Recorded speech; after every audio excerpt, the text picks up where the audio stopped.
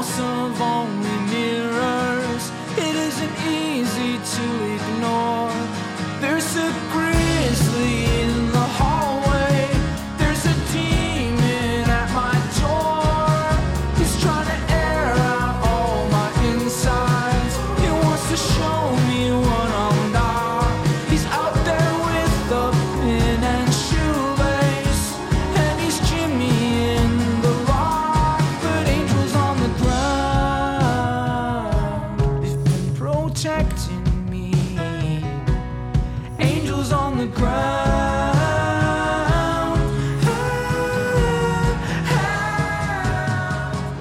Hey, all right. And welcome to Better Yet. I'm Tim Crisp, your host. Better Yet is a conversation that started in 2016, and it's a conversation that continues this week with my guest, Steve CIOLEK. Steve is back on the show. He was here in 2018 on tour with the SIDEKICKS, and he's here to talk this week about his new solo record. And I'm going to put it out there. My favorite record of 2023 so far, Infinite Spring by SUPERVIOLET. It's a big one, Bubbas. If this is your first time here, this is a podcast I started in 2016 as a way to interview people just like Steve, creative folks who inspire me, and I thank you for joining us this week. Thanks to all who are subscribing to the show on your podcast player of choice. I'd like to invite you to visit our website, betteryetpod.com, and check out our YouTube page at betteryetpod, youtube.com/@betteryetpod. Got some interview clips from my conversations with Steve Albini and Patrick Kinlan of Self-Defense Family and Drug Church. How we doing today, Bubbas? I'm drinking that Dagger Mountain coffee, daggermountain.com. Follow them on Instagram at DaggerMTN Coffee. My favorite coffee roaster in the US of A, right here in Valparaiso, Indiana, the home of Better Yet since 2020. Let me take a moment to plug my latest web development project. That's right, I'm a full stack engineer, baby, and we got a cool website, riffin.io. Riffin is a guitar tablature sketch pad.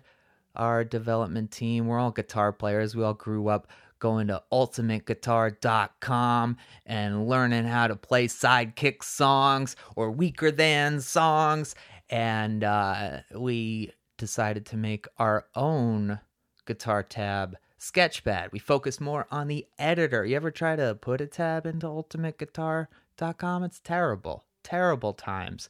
We built a really cool custom editor. It's a great place for you to save and store your ideas. It's like a notebook for your guitar parts. And we've got OAuth, safe and secure, on our AWS serverless backend. You can sign up with a Google account. Check it out, riffin.io. How are we doing, Bubbas? This is a very special episode of our program this week. Steve CIOLEK is here, and it's a good thing that I've got that Dagger Mountain coffee in me, because we're going to have ourselves a passionate intro this week. We got so much to celebrate here. We've got Steve's return to the podcast. It's been 5 years since Steve was on the show in 2018, and we're also celebrating his new record. It's his debut as SUPERVIOLET, and it's the first record that we've got from Steve since the SIDEKICKS broke up. Which, boy, that one hurt, huh? I mean, the SIDEKICKS were so beloved. Steve and I talk a lot about the SIDEKICKS on this episode. And I brought my experience with the SIDEKICKS into this, and I feel like I got to express a lot of things to Steve that were personal to me, but also just shared sentiments of other fans who are friends of ours, people we know from this show, David Anthony, Nina Corcoran, Max Stern, and Andy Hendricks, two of Ohio's own. The SIDEKICKS were so beloved in their home state and in the Midwest. And what Steve shares with me, in this interview, I think is really moving context to how I process the fact that the Sidekicks are not a band anymore. And I think it's just really important to share for those listening that this is a band that Steve and Sanders started in high school playing Rancid covers. They were 15. And Steve and I are about the same age. That's 20 years ago that I was playing Rancid covers with Carl Hay and Dean Boyder and Matt Jordan. Marcus Nuccio, our art director, he's the drummer of Rat Boys, Pet Symmetry, What Gives. He reminded me that the Please and Thank Yous played a show with the Sidekicks in 2007. I saw the Sidekicks open for the Lawrence Arms in West Dundee, Illinois in 2008. Height of Oh Calcutta. Weight of Air was the album of the year on Punk News in 2009. That meant more than any other publication at that time to me. I remember 11 years ago watching the Pink Couch session for 1940s Fighter Jet. We actually have that up now on our website, betteryetpod.com. My friend Aaron Wimmer had a joke for years. Wow, the Sidekicks, Awkward Breeds, album of the year. Once again, the end of every year. It's such a good bit. I have great memories of driving to Philly to see the Royal Rumble in 2015, listening to Runners in the Nerve World on CD, came with the vinyl. Those were the days. And I've also had the last 5 years listening to Happiness Hours and thinking, wow, somehow this is the best Sidekicks record. How is that even possible? It's not wrong to feel like the Sidekicks didn't get their due. But for a band that grew the way the Sidekicks did, there's so much to celebrate. Infinite Spring. Steve is doing it different now. But boy, oh boy, this SUPERVIOLET record is really, really special. And I've been photosynthesizing this beautiful piece of art for the past few weeks, getting ready to talk to my dude Steve about this record that he has made both as a solo project, but also with the help, the assistance of his community. Sanders is still playing drums. Zach Little from St. Seneca, band that Steve has played in, played bass. They all kind of produced it together. You can feel the nourishment that Steve's people brought into this to help him see this vision to life. There are songs that are from the Sidekicks era. There are songs like Good Ghost that sound like they could have been on Big Star's #1 record. The recording is tangible, it's deep, it's beautiful, and it's knowing. There are so many one-liners that are ripe for interpretation. And we do get into some of those interpretations, but it was a weird recording day. We had a thunderstorm in Valparaiso, had to move rooms. Recording is not ideal on my end. And for some reason, I thought Steve had moved out of Ohio, but he's still in Columbus. Actually talking to me from the room where they made the Overrater video. How cool is that? All right, let's get on with it. We've got this interview that I'm so happy to share this week. Thank you for subscribing to Better Yet. We'll be back next week. For now, here's me and Steve CIOLEK. All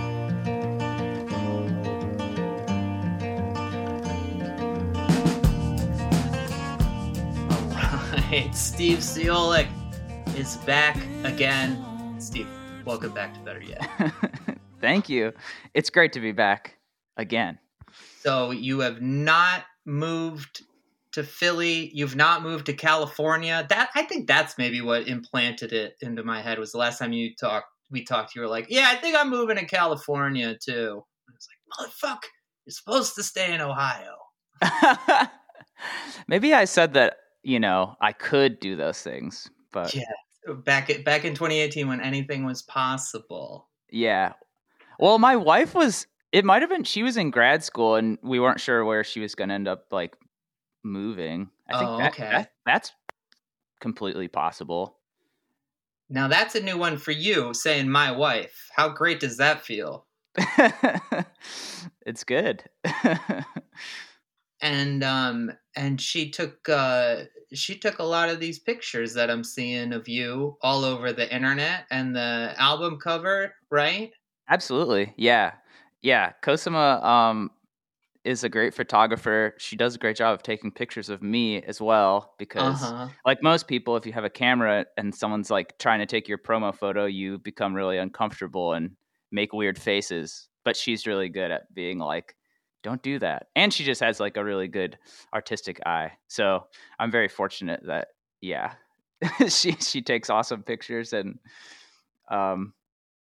yeah, it's I don't know, and that she's lets me utilize them to go with the artwork, and it just makes it like so much more special. I don't know. It goes, and like beyond that, just like the vibe of her photography, I think like kind of fits with what I had in mind, like the aesthetic of like the band and like the music and stuff. Just like she shoots everything on film, and I feel like that just works really well with kind of like what we've been doing as far as like the recording process. I mean, even before Superviolet was a thing. Yeah. I liked all the photos, but that, yeah, makes it great. And she played clarinet on the record too, and she sang some harmonies on the song Lock It. And I believe that she directed the music video for Overrater, and I'm recognizing that living room. Is that right? Yeah. We shot we shot the music video on a mini DV camera. She was nice enough. That video's fucking fun, dude. Yeah, it was all her. It's literally all her brainchild. She was like, I was like, hey, I kind of just want to shoot this like Elvis Costello-y type like music video. I'll just be like in different places just kind of singing. And she was just like, I'll shoot a music video for you, but you have to let me have complete creative control. It's just like, she's like, I don't want to just be you just telling me to go around with the camera. She's like, I want to be able to like actually like direct this thing. So she wrote out like a whole script, and like like some of our friends all got together and they like wrote out different ideas for what could happen in the song. I wasn't even there during that discussion because I've been in grad school and I was just like studying. So I felt really bad, but it also is like, I don't know, there's like a lot of moments of working on this record of just like close friends in our kind of community of people that are just like, I don't know, they're really funny, they're really like talented people, and they just were like contributing to this this art in a way that is, I don't know, maybe like different than how we've went about things in the past with like the Sidekicks, where like, you know, it's a little more like purposeful, like we're hiring these people. I mean, it's like, it's, yeah, I would like to pay everybody that has worked on stuff, but it's, you know, hard to do when, you know, you're just like, I'm just making this thing right now. Yeah, I like what you talked about with the community that you have there. And I think of you as very much like an Ohio person and a Columbus person. And like, you know, we'll get into more of it with the people that you worked with on the record. But yeah, I feel like a lot of people in the, you know, just due to circumstances have been reaching out to that local community to kind of create their stuff in a way that was maybe not the same as it was prior to the event, if you will.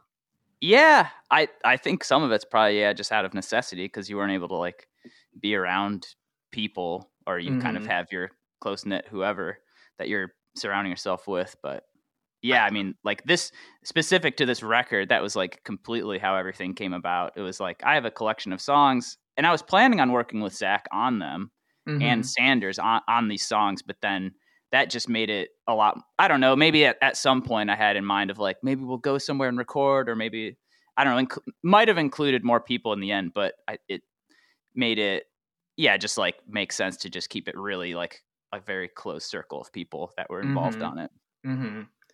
I also like when you said an Elvis Costello type of thing, I immediately said, oh my God, that is what he's doing. It's that looking in the camera, like the Veronica video where it's just different rooms and just always Elvis looking at the camera and singing.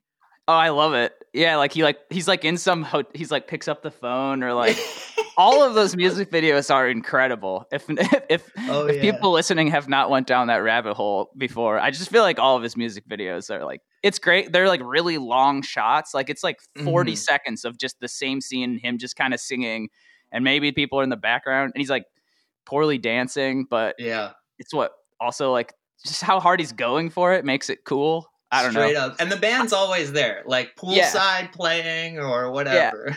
Yeah. No, I always want to make music videos like that. I hopefully still will do something. I don't know. We had other music video ideas for this, but maybe that'll still come through. It was fun making that video too, because it was like we did it on the mini DV camera, and then you have to like figure out a way to like digitize it. And we just found this random kid that was like through Google to get like because we filmed it that weekend. We filmed it, and then Cosima and Leticia edited it like the next day, and we had to get the tape. Like we filmed it, went to this kid's house. It was literally just his apartment, and he's just like, "Hey, I think he probably works at like I don't know what his other job is." Yeah, like no, literally, and he's like, "Yeah, oh yeah, it was like $20 or $15. I'll dupe this tape for you," and like gave us back on like a whatever hard drive, awesome. And it was like literally it was just like overnight service. Yeah. So I don't know. That was like a wild thing too, that it all just kind of worked out. So it was filmed and edited in 2 days, and then it came out, I think, like a few days later or whatever. Real quick, when did you start going to grad school, and what are you doing in grad school? So I started physical therapy school last May, so it's almost been a year now. Yeah. How's that going? It's good. It's hard. It's like just very busy. It's different because I went to Ohio State and got like an undergrad degree in biology, and I graduated in 2011. And then kind of like I had always like wondered like, oh, maybe I'll go back to school. And pretty much like in 2019 and obviously in 2020, like we were just kind of reassessing, I don't know, what I was going to do for the next however long of my life. And then at the same time, like I had been working at a screen printing shop that my friend owned, and he actually sold the business. And so it just was like all of these things that like, I don't know, were just kind of like, you don't realize the impermanence of things maybe. And then you're just kind of like, all right, I don't know, like just thinking a little bit more seriously about my future, I suppose. And I'd always really enjoyed like learning about like just like science and like health sciences, and then physical therapy is essentially like my family's craft. Like both my parents are physical therapists, and my younger brother is a physical therapist, and my sister-in-law is a physical therapist. So when it came time to like think about what am I going to go study, like what do I want to try to do, it was like, you know, they were very supportive of going down that route, and it's been really cool. I don't know, I enjoy it. I've had physical therapy in the past for chronic pain, and every time I was on that table, I was like, I wish I could do this for a living. Yeah, that's awesome. It's nice. Yeah, you get to meet people and talk to them and all that sort of shit. So does being in grad school, when you have a record coming out tomorrow, is that helpful for your brain when you have like something much more, I guess, important in the grand scheme of things? I don't know. I mean, it definitely makes it so that I can't do as many of the things as I want to do. Like, for instance, like being able to be more involved in like the making of like the music video or something. Like there's parts of that, you know, like you kind of only have so much time that you can devote to your day. But I'm trying to do it all. I mean, like my main, like a big part of why I wanted to, you know, like even just I just want to release songs that I write. So if I'm writing songs, I just always want them to come out. At least that's how I feel now. And I feel like, I don't know, it makes me pretty stoked that, you know, these songs are coming out, and like I get to talk to people like you, or like people write about the album or something, and I'm not like engaging with music in maybe the same way that I had in like the past however long.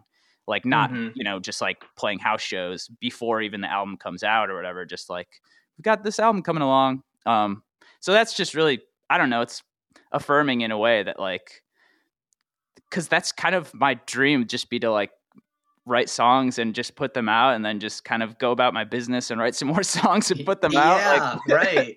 That's, I don't know, that's definitely my favorite part about playing music, is just the creative part, because it's just so like wide open.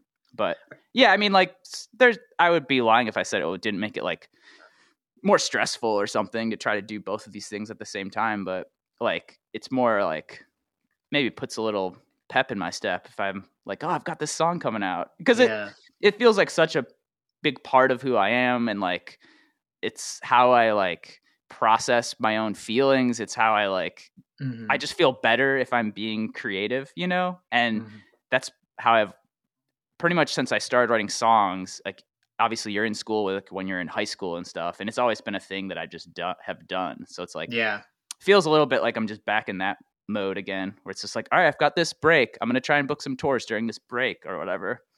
You are trying to book some tours during this break. That's good. I'm trying to. I'm doing a bad job at it, but I'll play some shows. Hell yeah.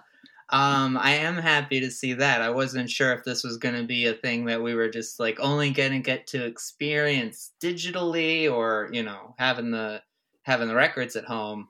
But I am glad to hear that there are some shows in the future. Yeah, trying to.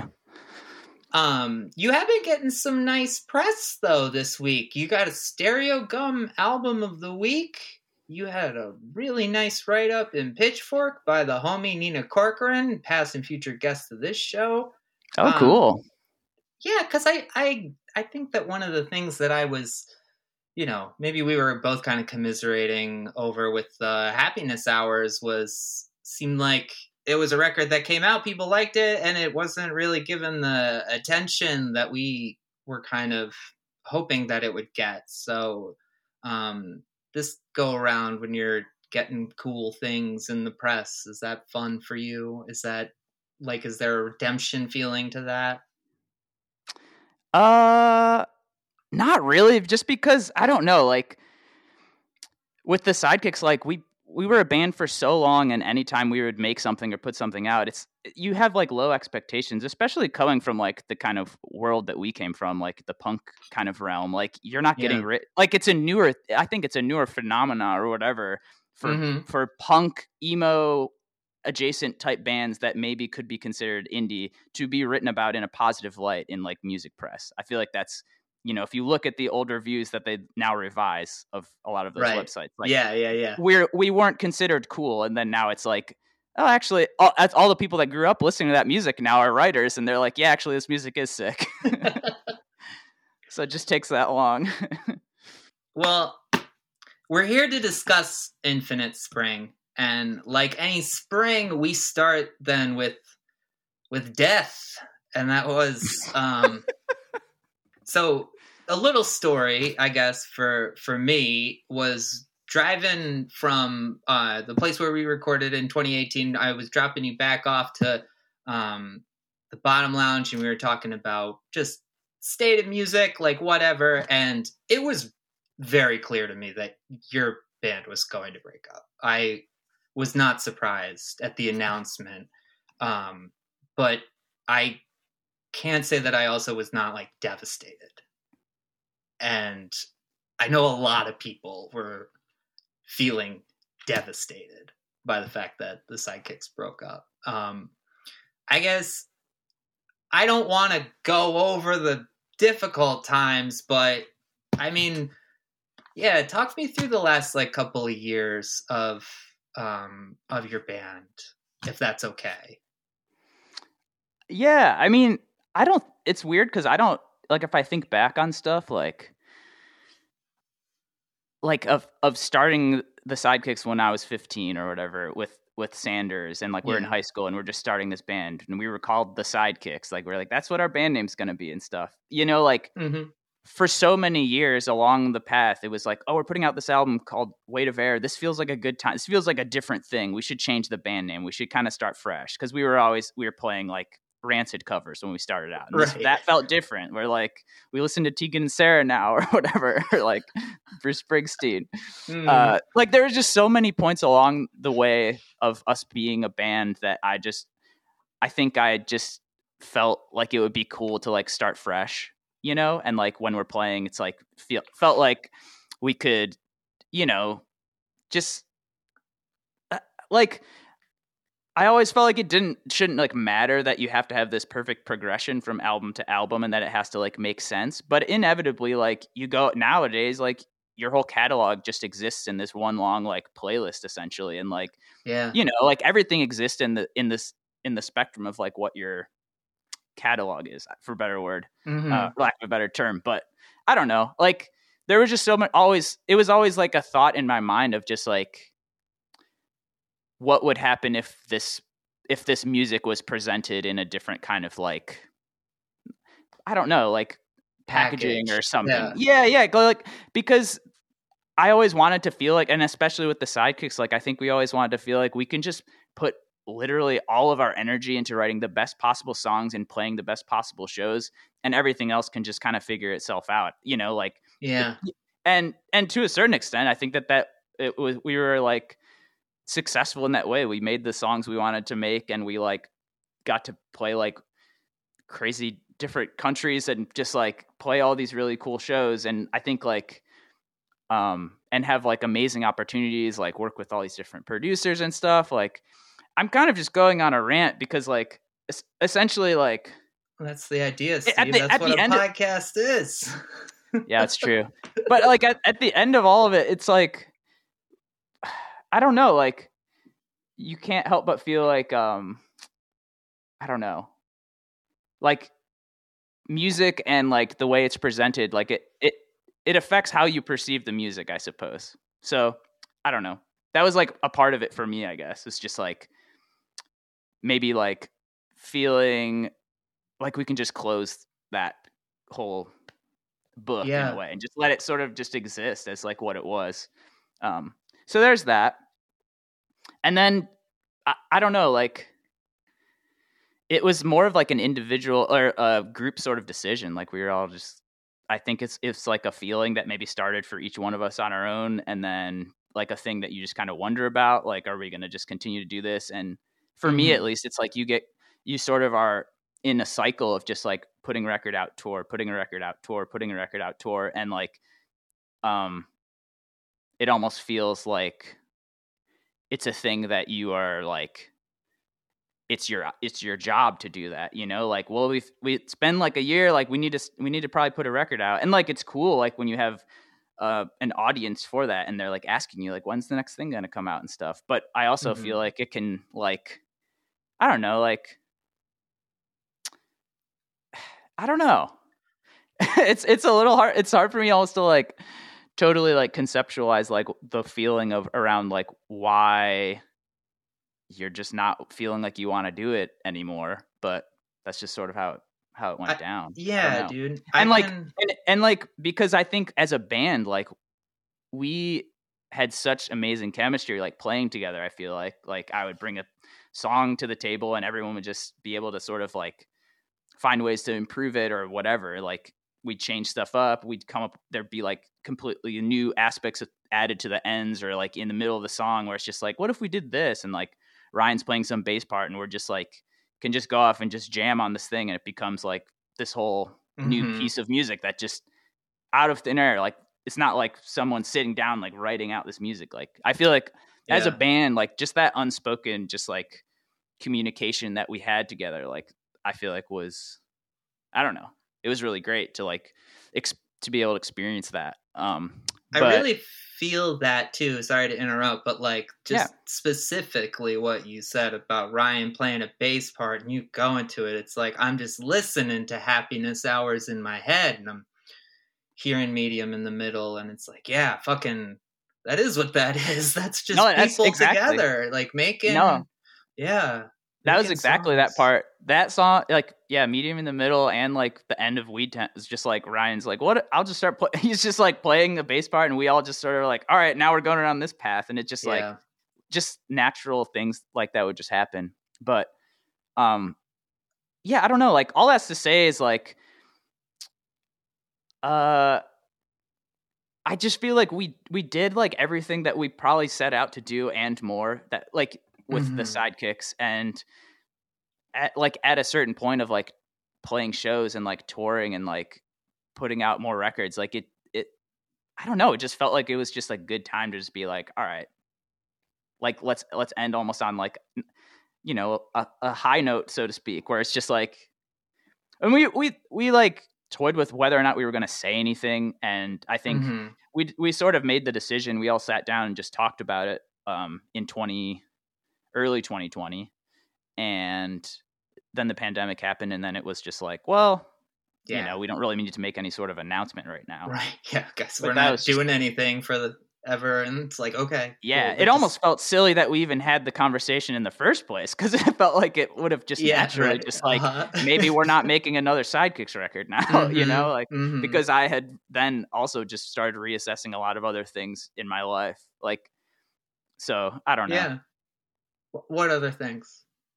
Oh, just like my relationship with just like touring in general, and like that, like being a musician and having that be like being in that, I guess, like hustle of, you know, like trying to make money playing music.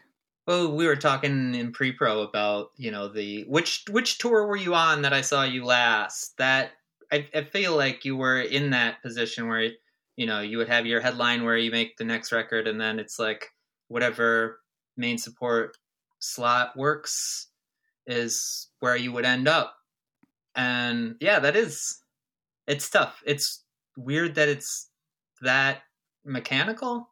But it's just the nature of the beast. And I mean, I can't help but feel like, if I think back on that, like, you know, like we were building some decent momentum, so to speak, with like touring, and more people were coming out to our shows in the last however long when we were banned than they were previously. Like I don't know. And I also will say, like, I don't think we were like the best at playing that kind of game, because I don't think any of us are like particularly like, you know, like marketing business strategically minded as like some other bands, like where you see their rollout and you're like, yeah, this music's cool, but you know what's really cool is like their music video and their promo photos and their t-shirts and like their aesthetic and everything. Like that stuff matters more than I would like to admit, but you also don't have to engage with your music in that way. But it is a way to help, you know, garner a little more like attention to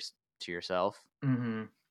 Not everyone does it that is popular, but I do think it helps. Yeah, certainly. Going back to what you said about ending on a high note is that I think it really did help like solidify my feelings on your band, which was every record was better than the one before it. And I mean, fuck man, like Medium in the Middle is my favorite Sidekick song, and I've like been a fan of your band since like 2008. That doesn't really happen a lot, you know. And that record, I don't know.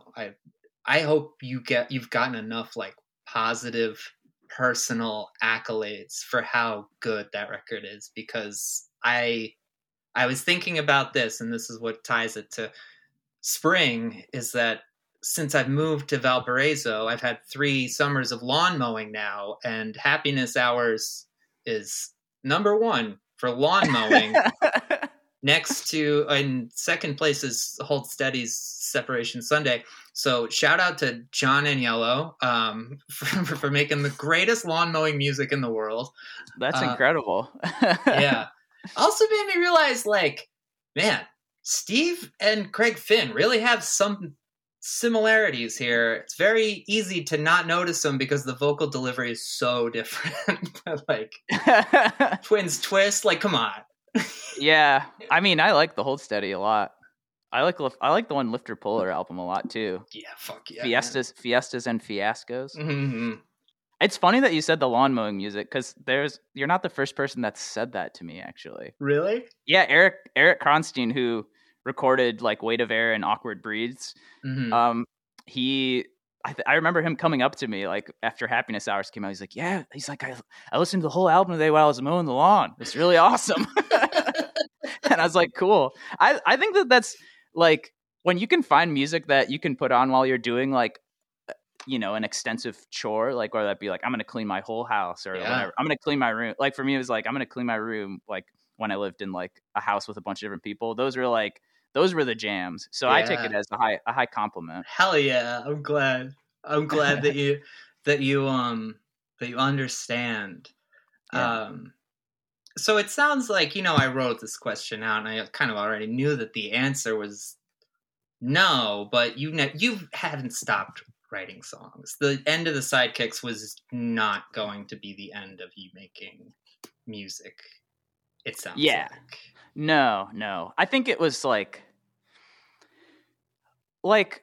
as far as like how that ended and how this project kind of started, it was just like I continued to write songs, and I had ideas for like maybe just like more kind of quieter stuff, and I considered just like having it be this kind of offshoot type thing, like where I just would make a quieter thing, or like it could probably have made sense as doing like a lot of the songs that are on the SUPERVIOLET record are songs that there's a few that are songs that we jammed on just like as a band, including Big Songbirds and Locket, which like I'd say both of those, like how they turned out was just totally informed by like, you know, like what I was talking about before, where we would just like play stuff together as a band practicing, and like just different things just would kind of morph and make sense through that, like the process of like jamming on my song ideas.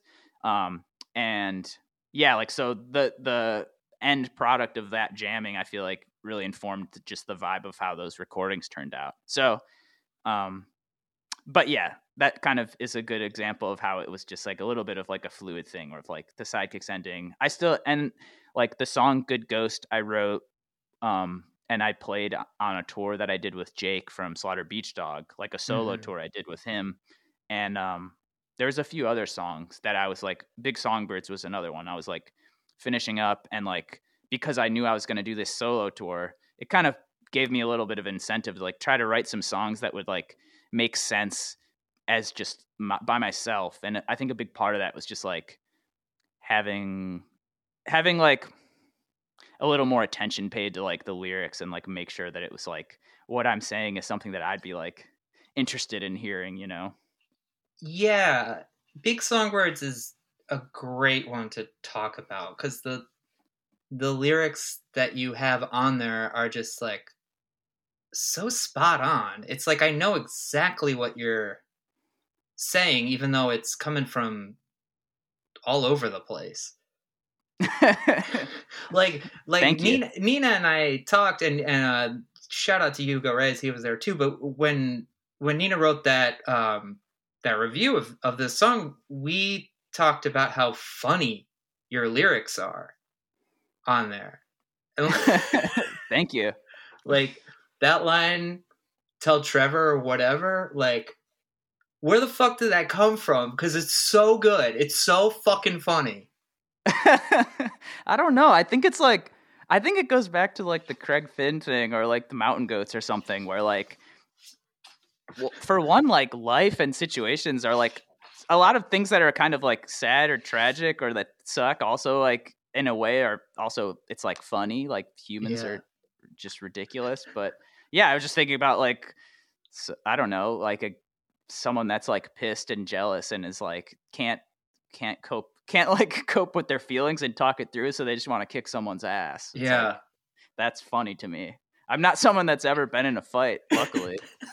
Never fought anyone. It's partially because I'm fast and I can run away. But but like fighting, even just wanting to fight someone, for whatever reason, I respond to that. Like, I think it's funny. Like when people have wanted to fight me, it's probably bad because I almost start laughing. It's like, yeah, what? I'm kind of this.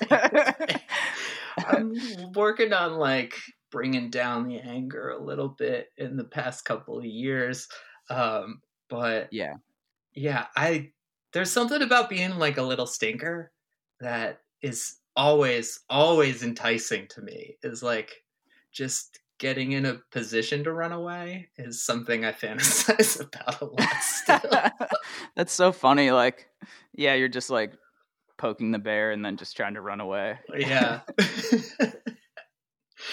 But yeah, I think the like humor part, I think that too is like, that's something that always catches my attention with like songs that I like, whether that's like Warren Zevon or like Randy Newman or like, you know, people like that. Even like Jenny Lewis, or like she's like, got some good there's tons of like too, modern writers that are just it takes you out of that like this song is like an homage to some older thing, like, because clearly like the music, especially like Big Songbirds or something, it's like you know, it's pulled from maybe a different era of songwriting in a way, like just like trying to go in that path of like the kind of older production style, but add some new stuff. Yeah. But I feel like, I don't know.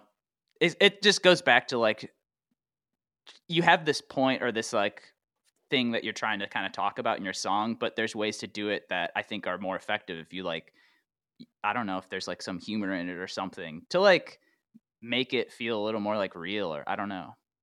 That's like my theory on why I try to like put that into a song. But well, there's also that kind of like that self-awareness too, I think, of like, this is definitely going to, for the majority of people who are like listening to it, who aren't just hearing about it for the first time, who aren't just hearing about you for the first time, they're going to be thinking about Steve from the Sidekicks, like the self-referential side of the stuff.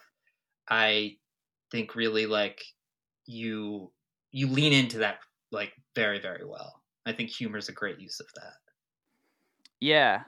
I think like, cause there were songs that I wrote for this record that were around like when the Sidekicks were a band, but I do feel like having it just be like, where this, as I'm writing these songs, it just feels like it was just me like thinking up these ideas, and I don't know how these are going to be released. I just tried to allow me to put a little more of myself into the songs. Cause I think in the past, at times, like, or with the Sidekick songs, I wasn't always trying to make sure like, oh, this is like, I wouldn't say all the songs are autobiographical in any way. Like a lot of it, it's like, I'm thinking of this character or whatever. And I like put things that maybe I've experienced into it. But I think, some of these songs I tried to be a little more like, be introspective a little bit more as I'm writing it. Like try to relate it to things that I've actually felt or things that I've like, I don't know if that makes sense. Like I feel like really I feel like I placed myself more into the songs on this record than maybe I had at points in the past. Yeah, I think that it, as a listener, it's like you get to participate in this way. It's like, I can think about writing my own songs and thinking about like, oh, I know that this homie is going to really like this line because they're knowing where it's coming from. And then, I hear something like surprise release 6th album is the greatest rock and roll band, and it just fucking kills me because I'm like, I know what he means. Yeah, that one's funny because it was like, I think I wrote that while the Sidekicks were still a band. Yeah. So it was like, but it's funny now because I think I saw someone online had said something like they thought it was like an Easter egg with like, oh, the Sidekicks are putting out another album. Which, maybe we are. Maybe. I mean, does that 6th album, is it on tape anywhere? If one could compile recorded material for it, or no, we were pretty like we'd get the album, we'd throw the songs away that we weren't going to use, and then or like repurpose them into like a different kind of version of that. So we made sure we like put out whatever we were like working through. Yeah. So Infinite Spring, it struck me both with the, end of the Sidekicks, beginning of something new, but also like I'm thinking back to 2020 and I was definitely like thinking about spring a lot with just the timing of that. Does that phrase come around that time for you? No. The song was written before that, like the Infinite Spring. It was a little bit more of like, I think I wrote the lyrics to that like probably like 2019 at some point. It was around the same time I was writing like kind of like Good Ghost, Big Songbirds. I think that was maybe the next song of that kind of bunch. And it felt like once I had that one felt very like, I was like, oh, this is going on the next Sidekicks record. Like I thought it'd be like track 1 or something. Like really? Wow. Yeah. I was just stoked about it. Cause it was that was like, I was excited about, cause I was trying to write songs that were a little more like one that I could sing better. Like that I wasn't trying to, I don't know, like push my like range super high, which is like, like that's you're doing that enough as it is. Yeah. Crazy. I don't know. You hit. Well, yeah, and it's silly because you can't do it live. And I was just like, if I tried to write these songs that were in a more natural range, I think I would be able to sing them better. Yeah. And that would be nice.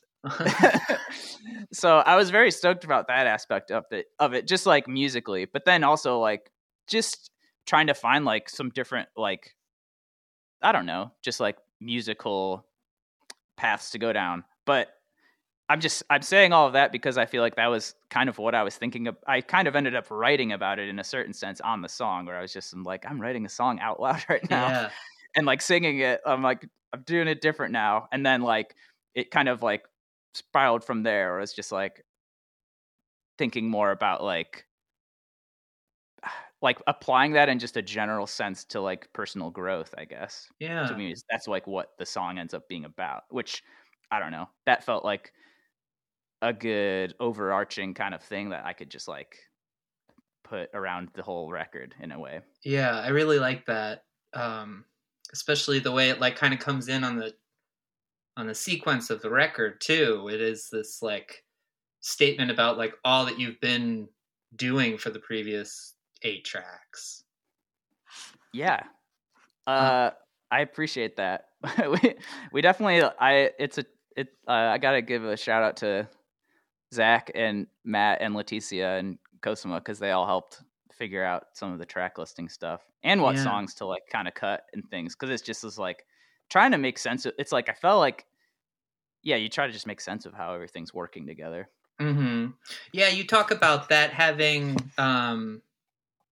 Zach and Sanders there and just going through demos. Like, how much material do we go through to get narrowed down to these 10 tracks? There was probably 15 or 16 songs that I had like demoed like to completion. Mm-hmm. And then they like were kind enough to sit down and llisten through all those and take notes, and we like sat and like talked through it. We'd like listen to the song and then just talk about it. And like, it was. I mean, like like everyone has jobs, and we're all like, just to take that time out of your day to sit there and talk about some song I wrote. It did feel a little bit selfish because they're not. Right. I get it. But it was, I think that was really helpful because you just really lose track of how to put everything, how to put all like kind of like the pieces together. Mm-hmm. And Zach was like, he was talking about just like the different. There was a few other vibes that we ended up sort of maybe cutting off on the record a little bit more. Like there was like one song that I was trying to do like a straight up like Curtis Mayfield type thing. It was just like a stole kind of thing. Yeah. But that song got cut, but I don't know. Like it was fun. I don't know. Maybe. It's hard for me to if like I always just value people that are outside of whatever song I wrote. I value their opinion a lot because I know that they like songs that I've written. You should like, if we're working together, they probably like some things that I've done. Mm-hmm. And they're not going to like everything, but usually if they like a fair amount of it, like you've got to trust that they have a pretty good like sense of when it's never happened where I feel really strongly about a song and then other people are just like, nah. Like it's usually like so I try to just make sure I'm on the same page with these people that are around me, because to me, that opinion is like pretty crucial. And I just like trust their opinion. So people say like this thing's not working, I'm just like, you just can't be defensive about it. And you just got to be like, all right, well, how can I make this better? Like, I don't know. That happened with Big Songbirds. Like we were doing the song with SIDEKICKS, and I feel like I remember Ryan just being like, I don't know about this line, or like, what's this? And I feel like it made me sort of go back into the lyrics on it. And that was like, I kind of like came up with the Big Songbirds. Just that idea. Yeah. It was a totally different thing. Oh, wow. And and that's like, I don't know about this. It was, I know. And it's so like having that push from, I just feel like that kind of collaboration is like, I don't know. It's so important with like writing, at least for me. Like, it's just really hard to like not finish the lyrics or finish a song and being like, that's good, like, but if you have people around you that are like trying to push it one step further, and like, it also just kind of goes back to like, maybe like trying to make sure that what you're saying is like actually being conveyed or something, like with your writing. I feel like that was another thing I was trying to like be more focused on too on these songs, where I was like, maybe in the past I meant something and it just made so much sense to me, but to other people, like it like whatever my metaphor was, like they're like, yeah, this sounds good, but I just don't feel like what I was trying to get at really came across. So I think with these songs, I was trying to be a little bit more like, you know, maybe lead the person that's listening like to the point a little bit more. I don't know. Yeah. Give a little more direction towards that. Yeah. Talk to me about working with Zach and Sanders on this stuff. We should say Zach from Saint Seneca, a band that you're kind of in sometimes. We're certainly in for a while. And then Sanders, the drummer of the Sidekicks, your forever drummer. Yes. Yeah, tell me about you recorded drums at your practice space. Yep. Yeah, so we like the whole process was like, so we sat down, we worked through all the demos, we kind of picked our faves, and then we just went and like jammed on them. Like Zach was kind of playing bass, but also kind of just being like the producer and we're just essentially, because we knew we were going to track it, like we were going to record it ourselves, and we just were like trying to get to that first step as fast as possible. So we were just trying to come up with like the drum parts and also like messing with song arrangement stuff, like, we're going to do this chorus 3 times or whatever. And so we did that. And I think we started with Big Songbirds and Locket because we had already worked out the drum part for that. So those songs we did. And then I think we tracked the drums, just us 3 with like 4 microphones essentially. And then Zach had a second computer where he had two mics that were kind of like placed as like room mics. Like one's pointed at the ground and one is in the bathroom of our practice space. But then that mix, those 2 mics to me are like, that's this, like those are cranked very much in the cool. Overall mix of the drums. I don't know. It was fun to have access to like all of the different, like, because we recorded ourselves, to like be able to just go into that kind of world of just being like, oh, what's this sound or what's this sound? And like, I feel like I got to live inside of the recording like so much more than maybe in the past, where you're performing it and then you just sort of like, all right, here it is. You come back to the room and it's kind of already there for you. Yeah. Which is probably, it's a good way to create if you're, But, so that was how we worked through all the drums. And then, we went back and like kind of figured out the rest of the songs and then tracked drums again. And our friend Andy Cook came down. He plays in Saint Seneca. He brought some more mics and like helped us like track the rest of the drums and stuff. So that was like that first kind of step. And then Zach actually he used to live in the apartment literally next door here. And we have a balcony out here that he could just like, it's like a half little like wall that he could just hop over, bring his like preamp and like the mics that we needed.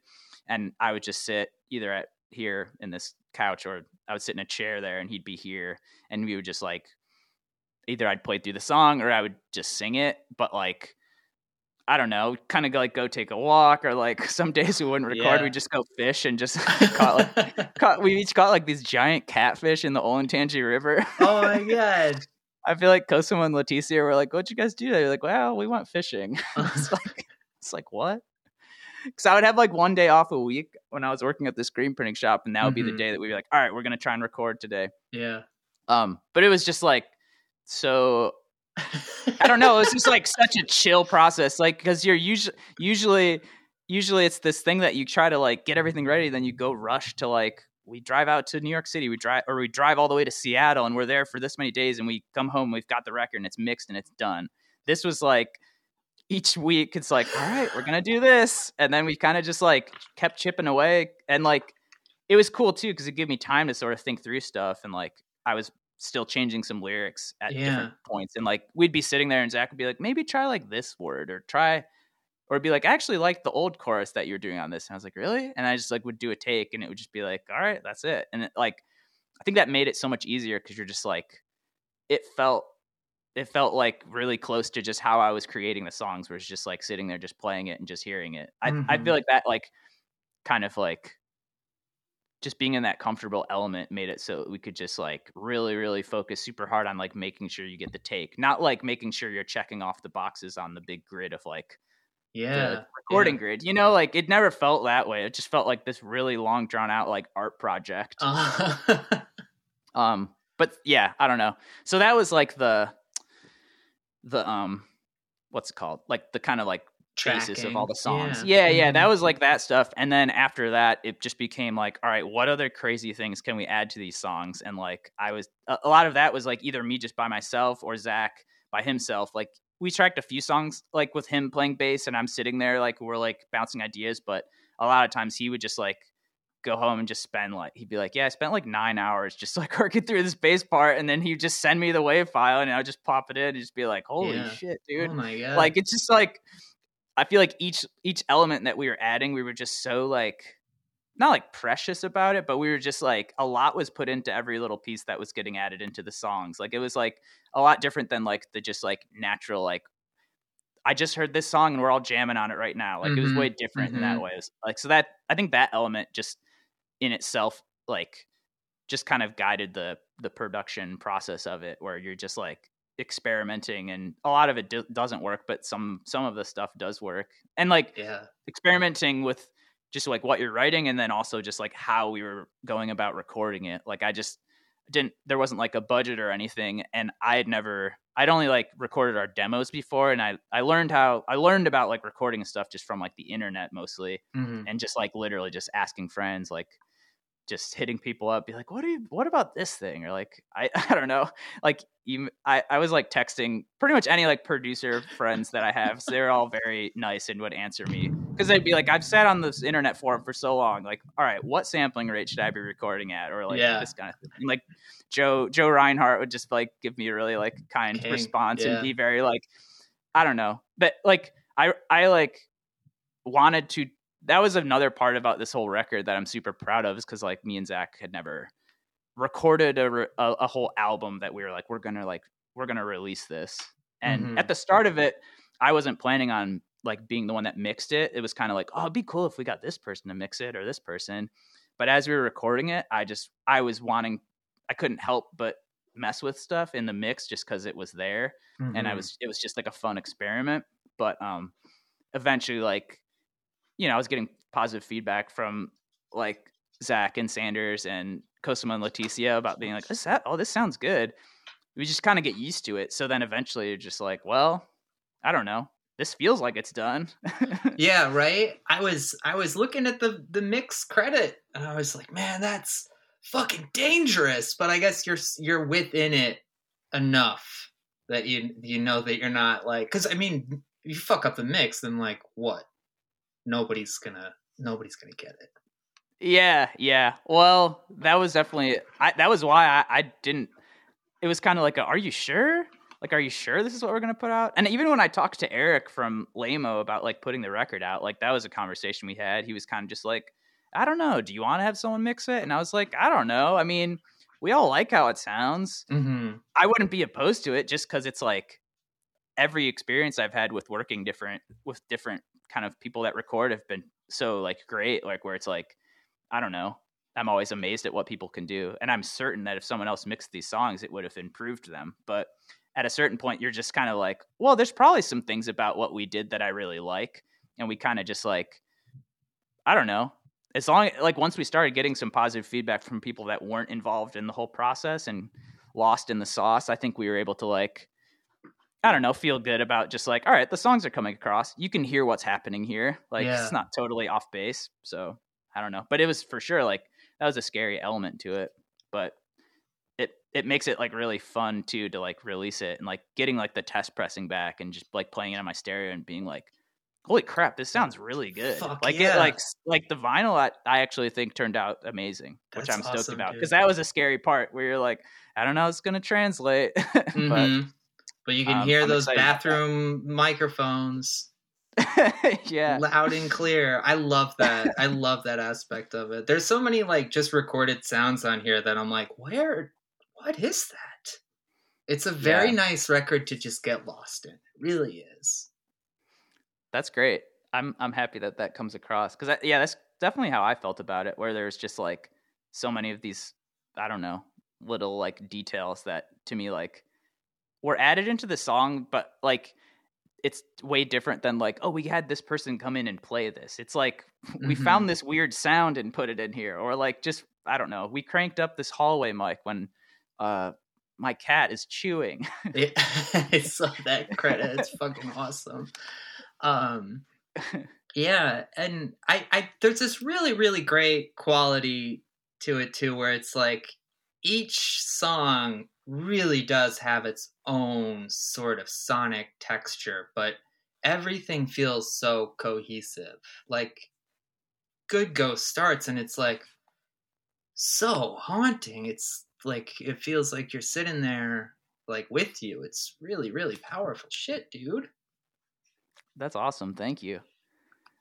Yeah, I think I feel like it's having like a space that you're doing everything in. I think that was like a really cohesive aspect to it, where it was like we're recording in this room here, and we have a mic in the hallway, and like that's a lot of the vocal sound. And like if you're tying all of the songs together in this really like specific like place, I think that I don't know. I think it just like carries through whatever the production is going on around it. It's kind of like you're still in this room, you're still in this like place. Yeah. And also having someone who's talented master the album, that helps. That was a big step.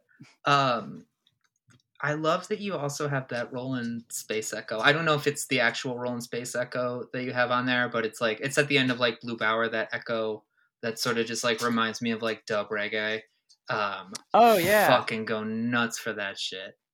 I got really into like some of the, I guess there's a lot of reggae like ish like production things. Like I got these two. Well, Cosima got me these two different Spring Reverb units. One of them's It's called a Fisher Space Expander, which is like it was a car stereo Spring Reverb. So you'd like send your music to the Spring Reverb, and it's like it gets added to just the recorded music.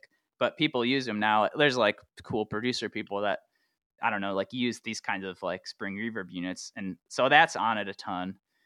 Like almost like the majority of things that like I would at least try to run it through that. And then the end of Blue Bower is just a guitar pedal though. I was just messing with. Yeah, it sounds fucking dope. I don't know. I really just think it's awesome to see what you did and like what lessons you took from the collaborations of SIDEKICKS and Saint Seneca, and like knowing yourself and knowing like what you need in order to make this like your solo thing like work in the same way. I don't know. I think that there's a lot of confidence in that story. There's a lot of warmth. There's just and there's just a lot of bravery, dude. For real. Oh, thanks. Yeah, I mean, I feel like it took a lot of like, as far as like us recording it ourselves. I mean, that was why I got Zach involved, was because I was like, all right, I liked all of the recordings that he would make, and like he's like a lot of like Saint Seneca's singles have been released that he's like fully recorded and stuff. So like, and they always sound great. But I just thought it would be fun to like, I don't know, for us to go down that sort of path together, just try to figure out how we're gonna like make this whole production. But and I feel like just having friends that were really like, I don't know, gracious with their advice, like recording folks, that would help me like figure out what I should be doing, where I should place my speakers in my like room. I was like sending pictures to Eric Cronstage, being like, should I move the speakers to like here? It just sounds like crap in this room. And they're like, well, you need to do this or this. So I don't know. Figuring out what not to buy, that's also important. Oh my God, yeah. I think we're going to have to cut this one because we got some thunder here in Valparaiso, and we've got some very sad dogs who want to get out of this room. But there's a certain redemption that I think I get out of hearing this record and hearing how good it is and hearing how excited people are for it. It is like, I don't think it would have happened if this was a SIDEKICKS record, which, you know, it's why it's spring. got to come from the death of something, I think. Yeah, I don't know. Sorry. Trying to like get the sentiment right and also like care for a very sad dog. But Steve, I think you nail it. I feel like other people are able to conceptualize, the music better than I can. So yeah, I'll leave it to the professionals. Thank you for this record, and thanks for coming back, dude. Come back anytime. Thank you so much for having me. I love the podcast. Big fan. Thanks, Bubba. Well, I used to get the verse, then I figure out the hook, scribble it all down into a notebook, but I'm doing it different now, trying it out loud. I've been shading all my thoughts under a rock of doubt, but I've been lighting all those shadows. Infinite spring now. There's a groundhog out on the town. He's doing it different now. So when a cold rain condenses in your brain, just take a breath in, remember you're the wind. When your leaves float west and all the rest is, try to remember we're both trees, connecting branches across the street eternally. Fear of the dark, thoughts my mind had built, tornadoes and lightning bolts and clouds of guilt, but I'm doing it different now. Don't have that fear now. I've been lying in this bed with roses next to you, sitting in the silence, let those thought waves crash through. That's a different sound. Doing it different now. So when a hard rain condenses in your brain, you got that thought wrong, that's just some old guy's song. When your leaves float west and all the rest is, try to remember we're both trees, connecting branches across the street, nutrient pools under concrete, collective carbon canopies, connecting something to the ways we both had grown, to the innumerable paths we both had known. It's the physical and constant proof you're shown, to the real